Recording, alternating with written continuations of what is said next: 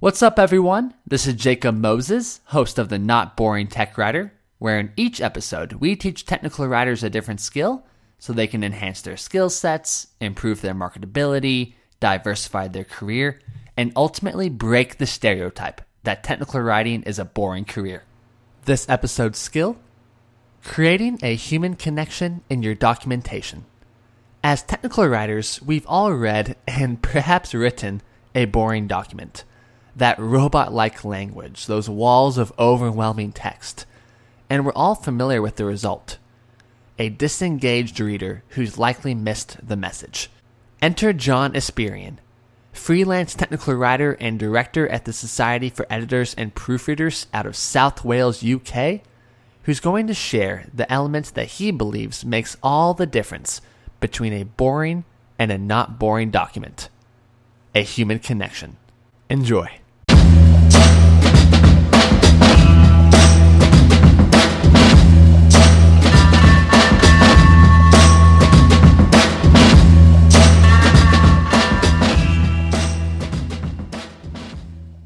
Hello there, John. How are you doing today? Hi, Jacob. Great to hear from you, and thanks for inviting me on. Of course. You having a peaceful afternoon in South Wales?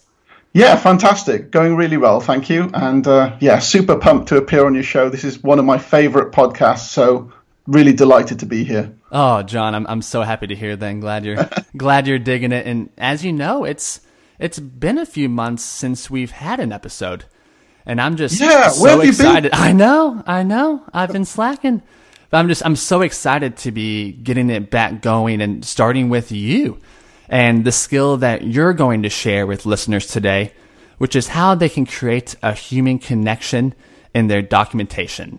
This is a super accessible skill with lots of action items. It's a super important skill as we're seeing more and more help pages become less and less formal. And that's something that you're going to help listeners make happen today. So I would love to just start by talking about the traditional tone of end user documentation and how that tone can limit the effectiveness of a doc. Yeah, sure. Well, I mean, you know as well as I do that traditional user manuals have got this perception, and it's a justified perception, of being really boring and really, really dry. And I mean, as the title of your podcast goes, we want to be the not boring technical writers. We want to increase people's engagement, and the worst thing that you can do is write some grey, stuffy, boring content, because realistically, no one's going to read it. They have a hard enough time getting excited about reading a manual anyway, but dry and boring content, that's just going to kill your message stone dead. So we need to do something to lift that, and trying to be a bit more engaging and a bit more human, I think, is a good approach to that problem. Yes, I agree. And just with the conversation that we had preceding this podcast, we are humans writing to humans, and that's something that we often forget. So as we talk about creating this human connection in our documentation, what exactly does that mean, and how can it help make our documents more effective? Well, I think what we really need to do is understand that we're writing for other real human beings. We're not writing for robots. And we just need to keep our language simple. And we need, most importantly, to speak the language that our audience understands. So, I mean, each product and service is different, and they each have their own user bases. But if you don't do enough to understand who you're talking to, you're never going to be able to communicate with them effectively. Sure, you can give them the facts, but you're not going to really reach them. So what I do with my clients is I spend a lot of time trying to do some research into who we're really talking to. And in fact, I've written a blog post about this called Pen Portraits. And we go into really, really fine detail to try and understand who we're reaching and the sort of language they might respond to, and then try and build the documentation around that so that we can say something that feels relevant to them. And also, we need to make sure that we're consistent in the way we produce our messaging. So there's no point in having a brand that's kind of fluffy and feely on the outside and their sales channel, and then their tech docs are this dry, boring grey content. It has to be the same throughout. And understanding the customer means that you've got a better chance of making things consistent all the way through. Yep. And John, thank you for referring to your blog post, Pen Portraits, for the listeners who are interested in that methodology that John uses to really understand his clients' customers. I'll include that in the show notes below this player. And John, you hit on a huge point, and that's whenever we think about tone, before we get head down in our documents, we need to take a step back and really understand the communication landscape within our entire organization. The last thing we want to do is have conflicting tones. And that's something that you have been able to solve with the pen portraits. Could you elaborate on the process of the pen portrait a little more? Okay, well, it's all about doing your user research. You want to, if you talk to everyone, then really you're kind of talking to no one. You have to write in a way that targets one person.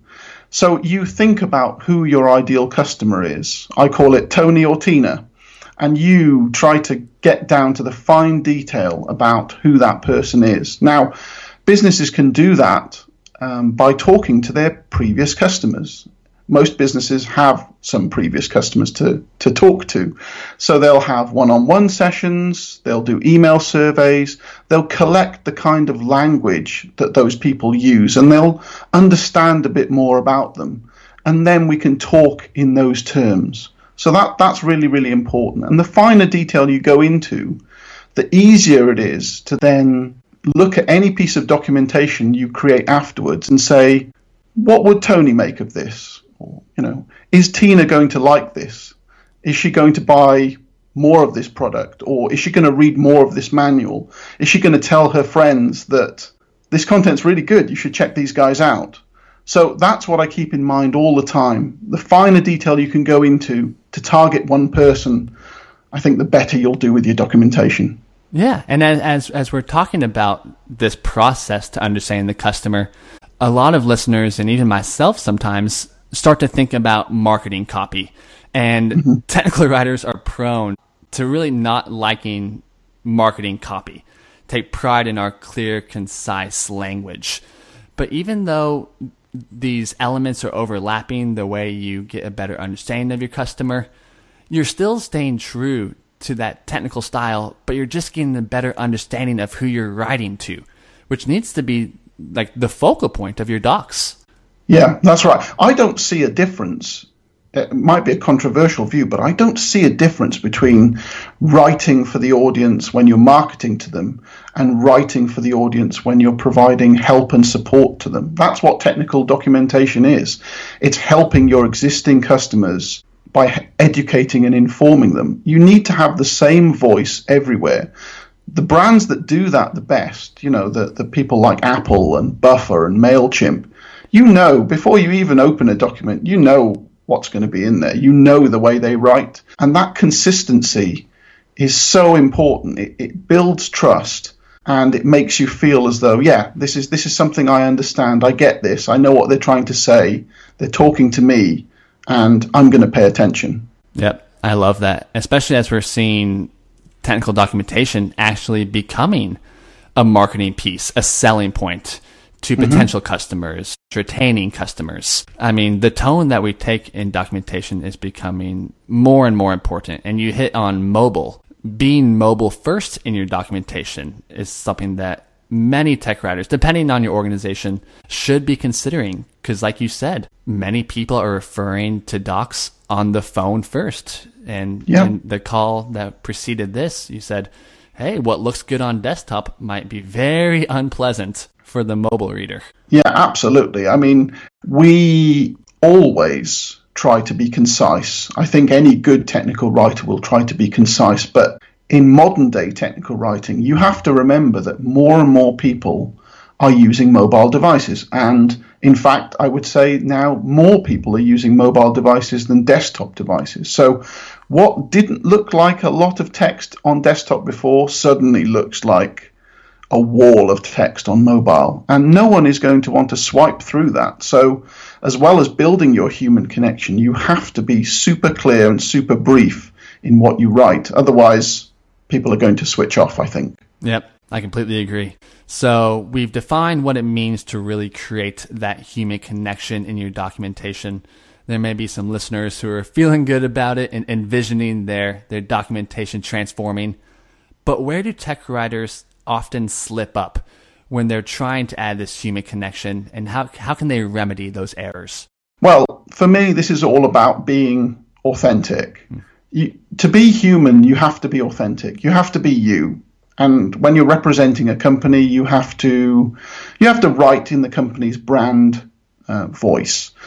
But there's a problem with that. Some people will just see, human connection. Oh, okay. So we can start putting slang in there. We can start trying to be really cool. We can try to appeal to the millennials, the pre-millennials. That we can talk the language of the street. Well, those generalizations. Yeah, I mean, those things are not authentic. They don't really represent the brand, and people will smell a rat if you try to be too cool or too in your face, where everything is radical or whatever the cool word of the day is. It's just no one's going to buy that. And if people see inauthenticity, that's just going to shut things down straight away. So we do have to loosen up in the way that we write, but going too far down the other end of the spectrum is catastrophe. And John, this goes back to what we talked about in the beginning, and that's making sure that as the tech writer, whenever you decide what tone you're going to take in your documents, that it matches the tone of the organization. In your experience as a freelance tech writer, whenever a client has asked you to adopt X tone for its document, how have you understood the landscape of communication within the organization before you've gotten started? What's been your process? What steps have you taken? Well, I just try to consume as much of their existing content as I can. And this is what I always say when I talk about technical writing prices. The writing part is just the tip of the iceberg. The research part is what the good technical writers really, really do. They go deep. Yep. They find out exactly what's needed. They interview people. They read all of the white papers. They look at the forum posts. They see how a company, organization, whatever it is, whoever it is they're writing for, they see how they talk, and they have to try to mirror that in their technical documents. So yes, for my clients, I'll spend time in their forums. I'll read their white papers. I'll go through every page on their website. I'll interview their people.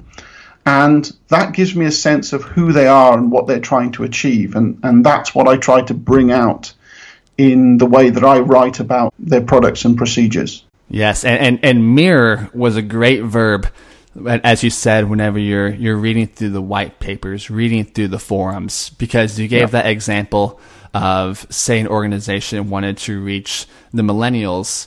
It's easy to make this generalization of the language of a millennial, that demographic, and then just apply what you think is the right language.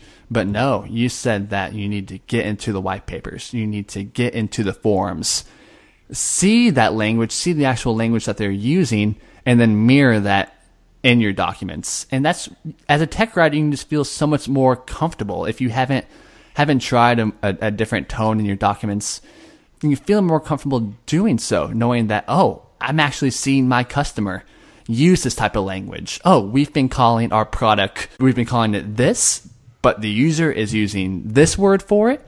I mean, those are huge insights that can really help the documentation. If I find the right kind of client, sometimes I'll look at their existing content and I might suggest to them, look, have you thought about pitching it like this? Suggesting a tone of voice change that would permeate everything they do. And some customers are switched on enough to know that, maybe we weren't doing things right before. Maybe we need to write technical documents in this way that you're suggesting, but we also need to apply those principles to everything else we do. And those are the best customers because they're the ones who see the value in communicating the same voice everywhere. Yes, that's beautiful, John. And another thing that the tech writer needs to consider whenever they are creating simpler documents is not to be condescending. And you made a great note of this in the call that preceded this interview that I'd love for you to elaborate on. Yeah, well, I think it's easy to fall into the trap of assuming that because something is simple for you, the clever tech writer, it's going to be simple for every member of the audience. And we just know that that isn't true. People don't respond to procedures that start with, follow this simple process. Mm-hmm. What's simple to us isn't simple to everyone. And this is just another example of trying to show some empathy and trying to show some humanity in your content. Don't be condescending to people, because you might end up turning them off and they get stuck at step 3 and then they feel like a failure and then they put the document away and they never touch the product again. That's a disaster. That's what every tech writer should want to avoid. So we need to try to be inclusive and just be mindful that people of different abilities will be reading your content, and you need to just show a bit of empathy and understanding of the challenges they may face. Yeah, and it's a matter of telling versus showing, which is like the tech writer's mantra. You can, if you want a process to be perceived as an easy process, you can't just tell them, follow these 3 easy steps. You need to structure your document in a way that shows them that they can rest in the fact that, okay, I am capable of completing this. And then if they can't, you find ways to tweak the document. But just telling them that's going to be easy, telling them that's going to be simple, doesn't mean, like you said, that's going to be simple for everyone. And we need to be mindful of that as tech writers. Yeah, absolutely right. I think show, don't tell is a mantra for every writer to use, to be honest. Well, John, this has been wonderful, and I really appreciate you sharing your expertise. I know you've worked with many clients, probably have used all sorts of different tones in your documents, but kept that core of simplicity. As we wrap up, what are some final thoughts, a little overview, some action items that you like to give listeners so they can begin applying that human connection to their documentation today? Well, the first 2 things I would say just apply to every form of technical writing, I think, which is to always simplify and always shorten if you can, because attention spans are going down. You don't have much time to grab people's attentions these days, and especially with the rise of mobile. So simplify and shorten as much as you can, and go deep with your customer profile so that you can show that empathy by understanding who you're writing to. And that way, with my Pen Portraits blog, for example, you'll be able to provide a lot more value. You'll get more engagement, and people will enjoy reading the documents just that bit more. And that might mean that they become a more loyal customer. It might mean that they become someone who is a brand advocate. These are wonderful things to try to encourage. And if tech writers can do that, then customers will start putting more value into us and will start paying us more and just giving us a bit more respect, I guess. Boom. I love it. John, for listeners, where can they find you on the internet if they want to learn more about you, more of the work that you're doing, find more posts like the Pen Portraits blog post that you released? Where can people find you? Sure. Well, I'm blessed with a very unusual surname, so I'm Espirian everywhere. My network of choice is Twitter, so come and follow me on @Espirian. I'll be glad to have a chat with you there. I also use LinkedIn and Facebook, as most people do. And of course, I've got my own website and blog. But if you search for Espirian, then you'll find me very, very quickly. And I'd love to hear from you. Very good. Well, John, thank you so much for sharing your expertise, dropping wisdom on us. A lot of great action items that we can take away. And it's been a pleasure talking with you, per usual. It's my pleasure, Jacob. Thanks a lot for having me on the show. Of course, John. Talk soon.